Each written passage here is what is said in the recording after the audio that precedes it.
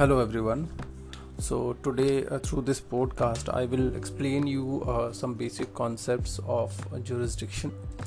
So as we discussed earlier in our session that whenever there is a conflict of law, so conflict of law that is suppose a crime has been committed in Switzerland and the person is resident from India and also operated from India. So in this case, there is a conflict of law as to which law will be applicable. After deciding which law will be applicable, that is deciding the filing of case, there is a question that has to be addressed, that is choice of jurisdiction. That is how the jurisdiction is decided, whether the appropriate court is having the jurisdiction to decide or reflect on the matter or not. So where there is a conflict of law, there are certain questions that we need to address. First, does the forum in question have the jurisdiction to deal with the matter? If it has the jurisdiction, then what law should be chosen to apply to that matter? Third, how will judgment of the foreign court will be recognized and enforced? So these three questions are very important. If you suppose decide and get the decision in favor that the appropriate forum is having the jurisdiction, then the second question will be that whether the law that you are applying is appropriate. Like for example, if you have filed a case under IT Act, so whether this actually falls under IT Act or it should be covered under any other law. So on this matter also a case would be rejected if the wrong law is applied. And the third, if the law is applied, jurisdiction is also there, then how to implement that on the basis of the implementation of judgment of a foreign court. Now, as we discussed regarding the state jurisdiction, it may be exercised within the state territory, where the state or within the state's competence, that is its complete and or exclusive jurisdiction with respect to any subject matter or the residents. So state's jurisdiction could also be exercised outside own territory, that is the territories of other states. Like for example, we have to understand that there are certain common territories. They are called international spaces, like open space, Antarctic, outer space. So they all fall under the authority of international law. So there is no specific country which is having the authority. State jurisdiction applies to the territory within which a state is having the power, and apply to outside the state also if it is provided under any law in the state. Then that is called extraterritorial jurisdiction, that is exercising the state jurisdiction outside state territory, which may lead to conflict of law in the choice of jurisdiction. Okay, so if you exercise like Information Technology Act on the crime which is committed in United States, then we have to see whether our IT Act is having extraterritorial jurisdiction to apply or not. If it is having, then the question will arise as to conflict of jurisdiction, because the people, the person and the court of United States will say that we have a jurisdiction. So that has to be decided on these principles. So basic set of jurisdiction principles that we mentioned earlier are territoriality principle, effect principle, personality principle, protective principle, and universality. So please go through all those principles, and if you have any doubt as to understanding of the principles, please reflect on the Google Classroom with your comments, so I will address them. Now the practical challenge comes after understanding all these principles and the powers of the state is, where do you initiate your legal proceedings?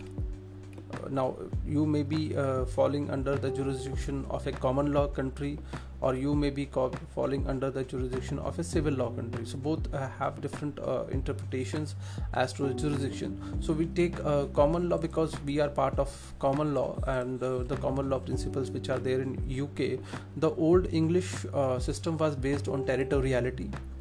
Under the common law, that is, the defendant had to be present in the territory of the forum. If the defendant was outside the territory, you had no jurisdiction, even if it was one of the citizens of the particular territory. So the alternative is consent jurisdiction, or if the defendant voluntarily submit to the jurisdiction of a particular court.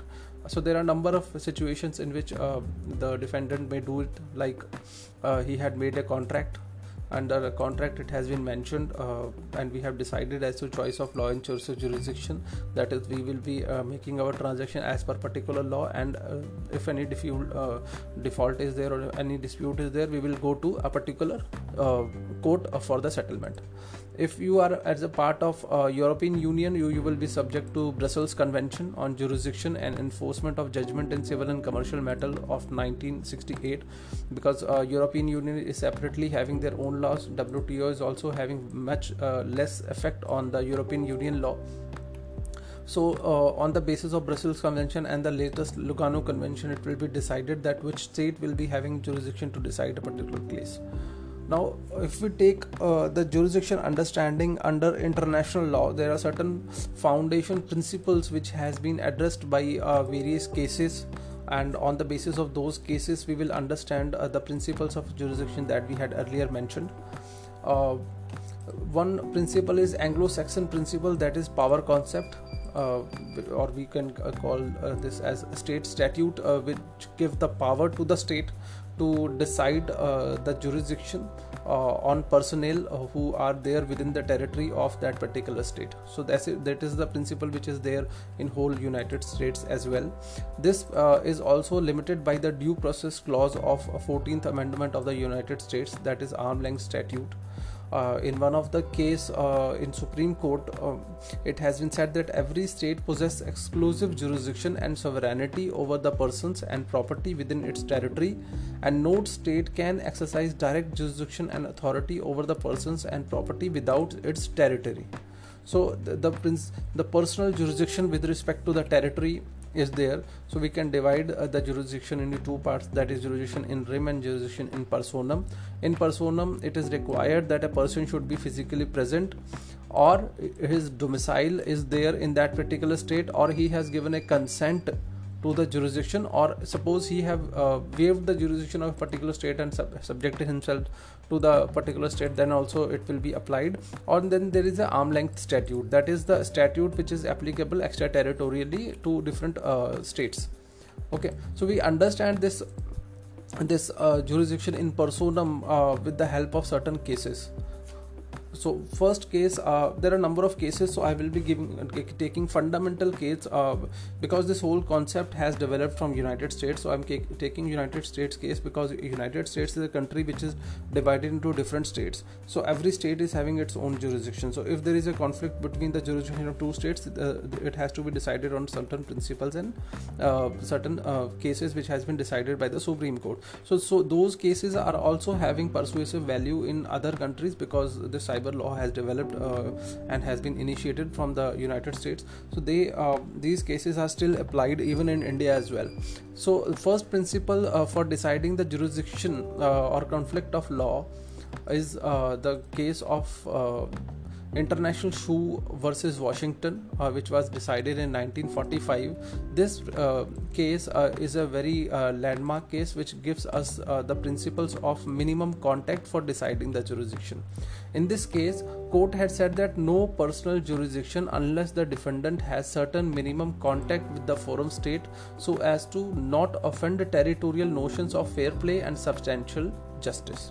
Supreme Court held in this case that arm length statutes were constitutional if the out-of-state defendant had enough contact with the forum state to justify the state reaching outside its border and bringing the defendant into the courts. So if the defendant had availed himself or herself of the benefits of a particular state, then state could make him or her liable in that state also. So if the out of the state defendant has established a minimum contact with the forum state and it justifies the state's arm's length statute, then it will be completely fair under the United States Constitution to try that person in the state or in the forum state. So the forum state could demand that out of the state person submit to its jurisdiction even though the defendant may never have physically been present in the forum state. I have shared with this podcast a YouTube link which explains what exactly is the fact and what has happened in the case that we have right now mentioned, that is the International Shoe Company and Washington. Please go through that case and understand the rationale of the Supreme Court wherein of United States has been decided. Therein Supreme Court has said that general rule is that in order to have the jurisdiction with someone outside the state, the person must have certain minimum contact. So minimum contact is actually the keyword that you have to remember.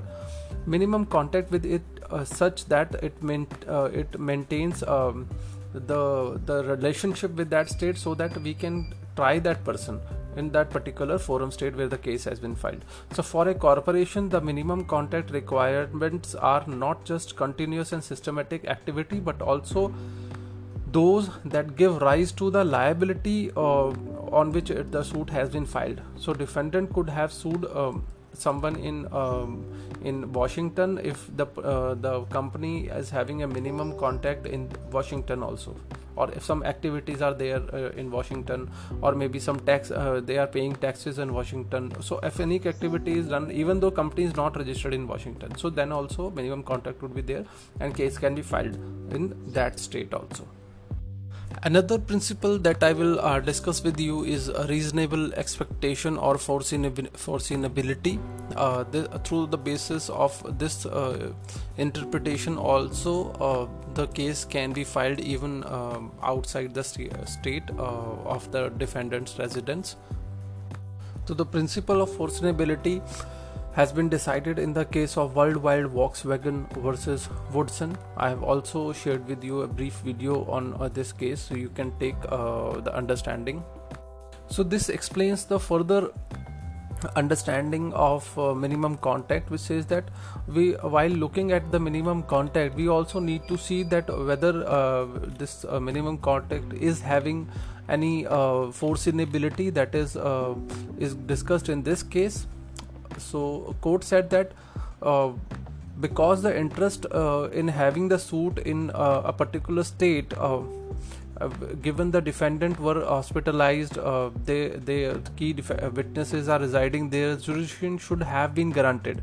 But in this case, the jurisdiction was not being granted because a person has purchased a car from somewhere else and moved to somewhere else. So in that case, it has never been reasonably assumed that the accident will happen in that particular state where the case has been filed. So please go through this case in the YouTube link, and you will understand about the reasonable foreseeability, because when the car is suppose manufactured in New York, they may never have a foreseeability that this car will move from New York to some other place, and there if the accident happens, then the company has to pay the damages if any defect or defaults comes in that. So please go through that. We have to look into the foreseeability of a particular default. The third important principle is purposeful availment and fairness and substantial justice. Purposeful availment has been discussed in the case of Burger King versus Rudzwicks. This has also been decided by a United States court. Now in this case, the plaintiff is a Florida corporation and defendant is a resident in Michigan, and had a franchisee agreement specifying that the defendant may be subject to suit in Florida. A plaintiff sued the defendant in Florida federal court based on a diversity of citizenship for the non-payment under the franchisee agreement. So defendant moved to dismiss on the ground that Florida did not have personal jurisdiction over the defendant. So court in this case has considered when the defendant has a business relationship and agreement with a corporation located in the forum state, there is forum selection clause in the agreement. The forum state may exercise personal jurisdiction if the long-arm statute permits it. If the exercising jurisdiction would cause a grave hardship to the defendant, then the exercising jurisdiction would violate the due process. So court said that along with minimum contact and foreseeability, we also need to see the purpose of availment. Like for example, in this case, court said that the contract terms stating that the franchisee relationship would be governed by the Florida law constitute purposeful availment of the benefits and protection of Florida law by the defendant. When a contract calling for certain forum is not made under the duress or misrepresentation, then the jurisdiction over the defendant is proper, unless the defendant would be inconvenient to such an extent that having to litigation in that forum state would be unconstitutional. So this case, if you have purposefully availed the services of a particular state, and you have not only written, in this case it has been written कि agreement में दिया, but even if you have acted in such a way that you purposefully availed the contractual relationship in that particular state with the citizens, or maybe with the customers of that state, in that case also case can be filed in a forum state wherein you have the purposeful availment. And last that we will take, because there are number of principles, has been number of cases, because there are certain fundamental that I'm taking. One is effect doctrine. Effect doctrine has been discussed in Calderer versus Jones. Now in this case, the personal jurisdiction with respect to the libel action, that is the defamation of a person, has been discussed.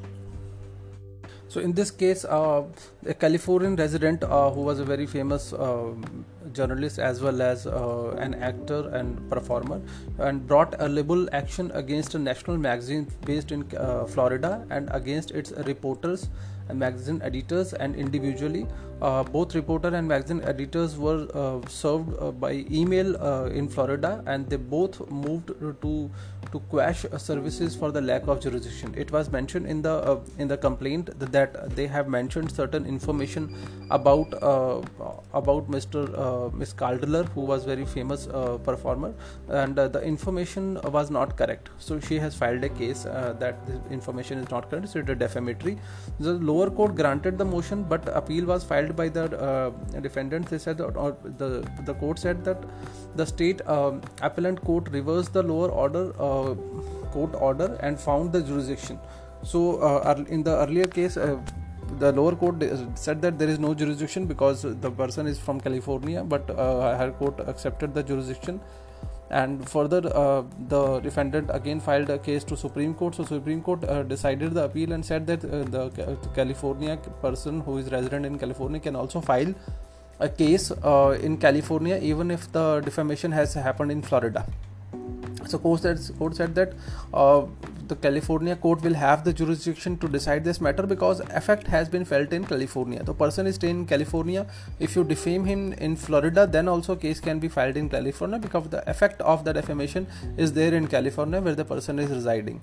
The Supreme Court noted that the petitions were not charged with untargeted negligence, but rather their intentional and allegedly torturous actions were expressly aiming at California, and under circumstances petitioners must have reasonably anticipated being sued in California. So that is how it had been decided by the Supreme Court, that effect doctrine can also be used to decide the matter. There is another doctrine also that is used, so you will read by your own. I will give you short brief and material. That is stream of commerce and doctrines which are applicable for the commercial matters. That is कि commercial activity किसी company की एक जगह से दूसरी जगह हो रही है. In that case, how we will decide as to the minimum contact. So that's all for the today. You go to through the brief material that has been given to you to understand about the general concepts, and these concepts we will apply to the cases of the cyberspace while deciding the jurisdiction.